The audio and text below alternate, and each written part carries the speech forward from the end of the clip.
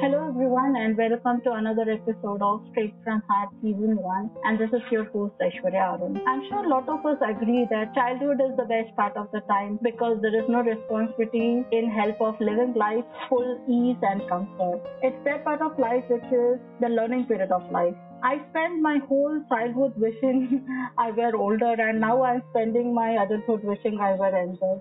My childhood was normal and filled with beautiful moments. But I always wondered what would be the life otherwise? How does the world look like for people who don't have a normal childhood? So, our guest for today has been working in the field of child development since 2010. She is a B.Ed in Special Educational Needs, Diploma in Child Psychology from EDI UK, Diploma in Supporting Children with Reading Writing Difficulties, University of London, and is currently pursuing her diploma in special education needs from Blackford Center, UK, and masters in clinical psychology. She is a consultant for special education needs and child development and is director of Empower Center for Special Education.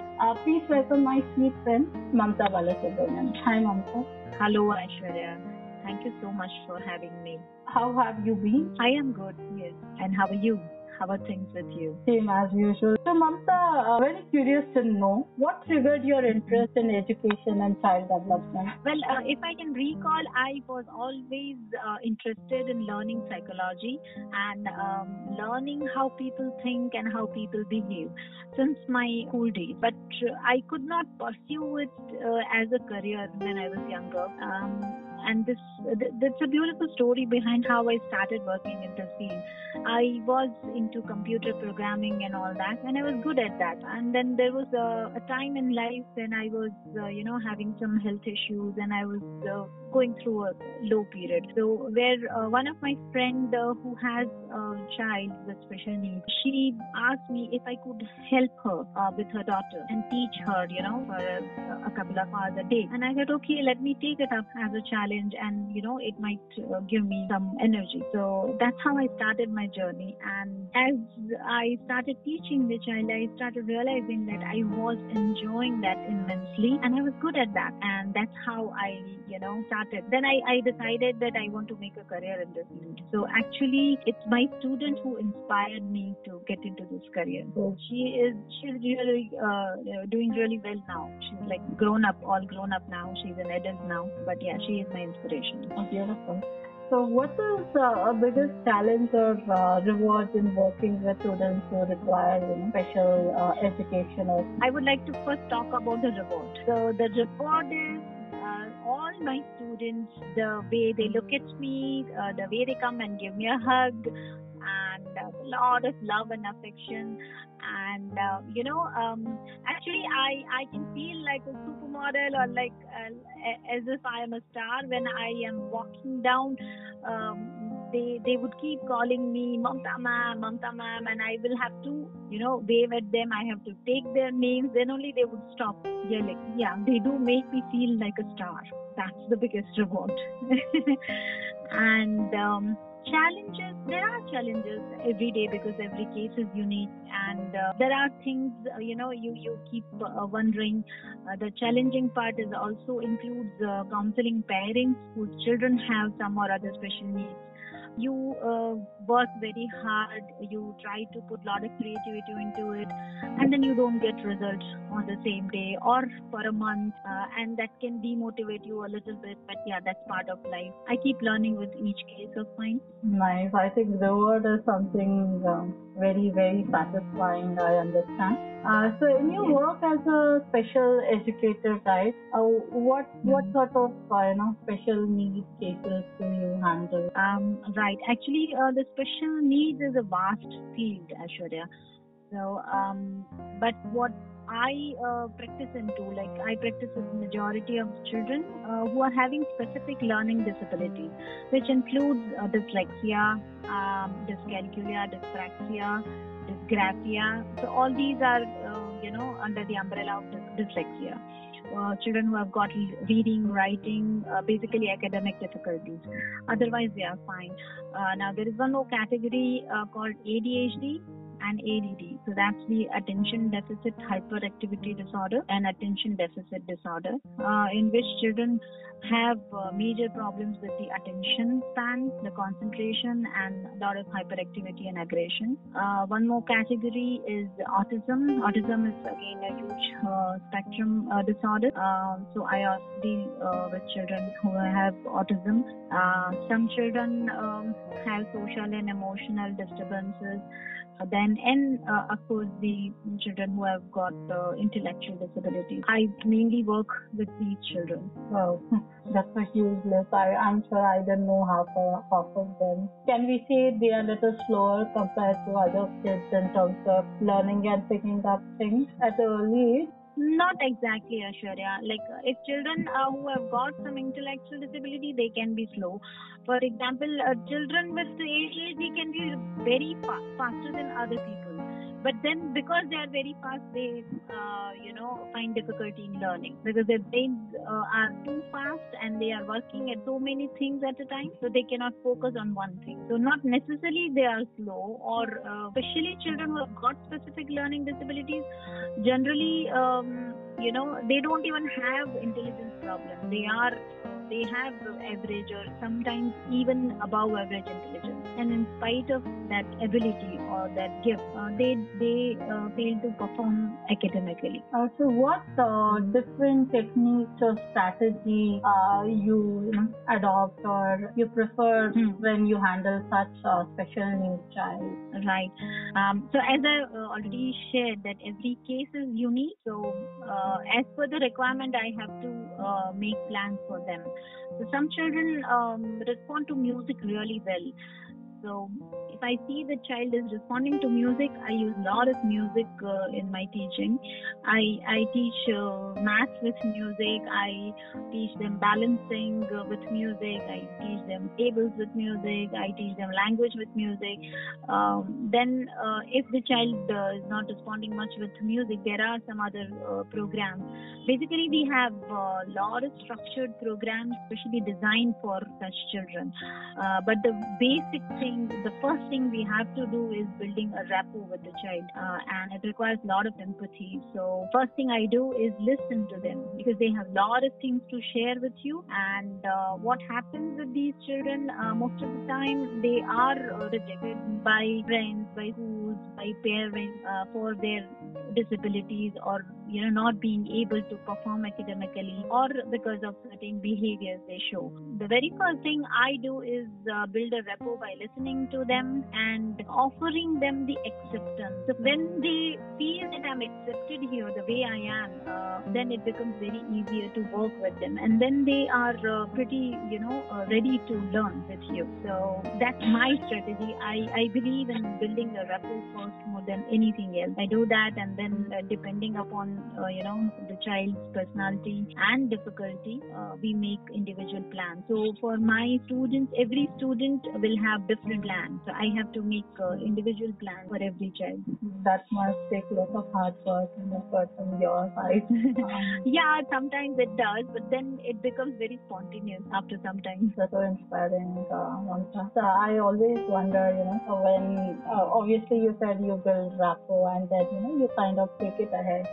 You must have had some difficult students as well, right? Would it be possible for you to share any, one of the most difficult, I would say, challenge at work, and how did overcome and succeed that? Any specific instances you would like to share?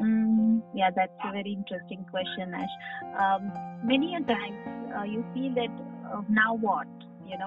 You do everything which is possible for you, and you're not getting results, and then you start thinking, now what do I do? What am I missing here? And then suddenly there is a eureka moment, or sometimes suddenly the child starts responding to something. So these things keep happening. But one case I would say was quite unique.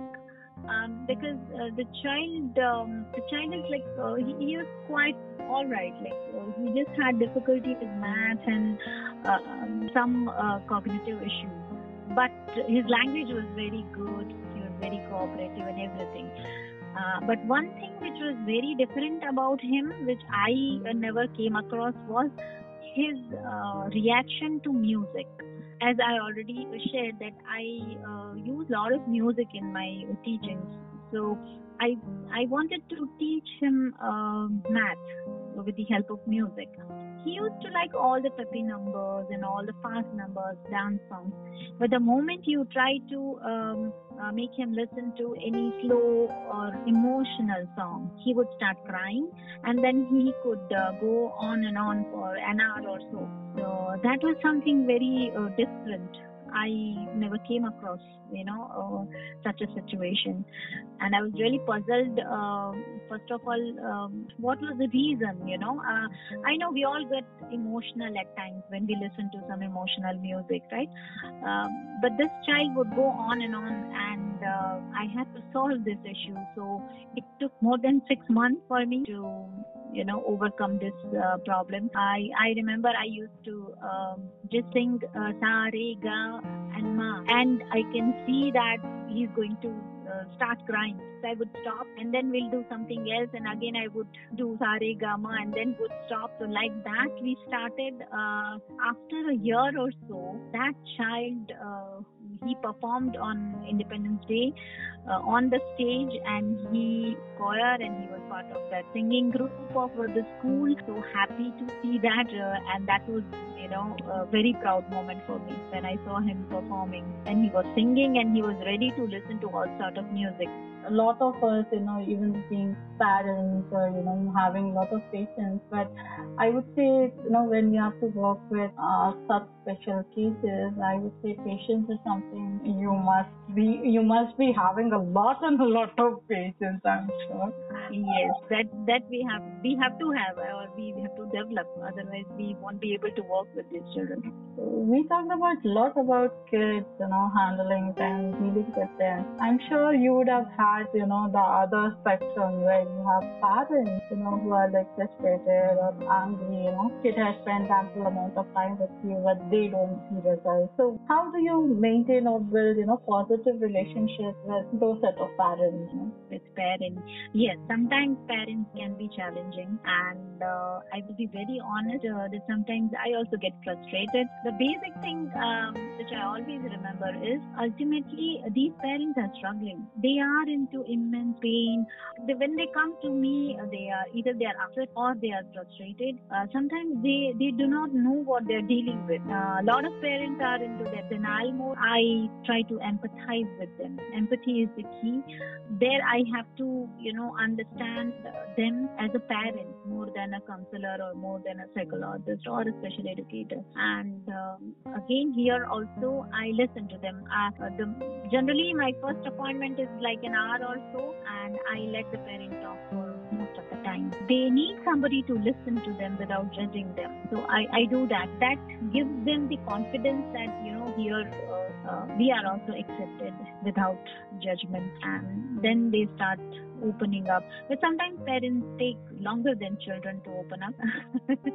But yes, generally I manage to have positive relationship with parents, because it is very important. As when child comes to me, the child comes to me for an hour or so, but rest of the time he or she is going to be with parents. If I don't empower parents, will not get desired results. So I have to keep counseling parents, and I have to keep giving them strategies how to handle these children, so that they can handle their own children. And I wish that no child should need me beyond a certain period of time. So I take it up like that I want to empower parents. More than me giving all the help, they should be able to help their own child. So you have been dealing with kids and parents. So any suggestions that you would want the parents with special kids, right? Or people who deal with such kids, those who are not aware, can you just share some advice on, for example, if I have my cousin's relative kids who are special needs, so what are two or three things that we can do just to support? I would say I would like to appeal to all the parents. Please be open to accept. What happens? The biggest challenge is when parents are not happy to accept that the child has a special need. So there, we professionals become very helpless. So I really appeal, from the bottom of my heart that it's all right. Your child has difficulty. If you accept the child the way he or she is, it is going to give lot of confidence to your own child, as well as you will be able to solve the problem you are facing. Because unless and until we accept there is a problem, we won't be able to solve it. So please accept and take help. Nothing wrong in taking help. So please go to a professional, speak to the teachers or a counselor or a pediatrician, and please find help. It is completely fine, and believe me, you are not the only one. There are a lot of people. In fact, in normal population, 10 to 15% of people have some or other kind of learning difficulties. So please, be open about it and talk about it. The more you accept your child the way he or she is, the more confident your child will be. So that's my humble appeal, request to all parents. I think I'll second you, Mamta, on that. Are there any sites or any departments or any organizations that you work with that you could suggest people to reach out to? Well, I have my own special education center, Empower Center for Special Needs. It is based in Jamnagar. But yes, I do offer online services also. So they can contact me on my email address, my official email address, and yes, I can help them. And if the child requires one-on-one sessions also, we can do that. And if the child requires only physically, interventions, then the child can be referred to the local professionals. Perfect. So listeners, I will have contact details in the description of the episode. Please feel free to reach out to her for any sort of consultation or any directions that you would need. Thank you so much. This episode would be definitely very, very beneficial for, I think, parents or anybody else who have any such special needs kids. They'll at least have some sort of inspiration or a positivity from this episode. Thank you so much. Always my pleasure, Aishwarya. It's really a pleasure being on your podcast. Thank you so much for inviting me. Thank you so much. Thank you.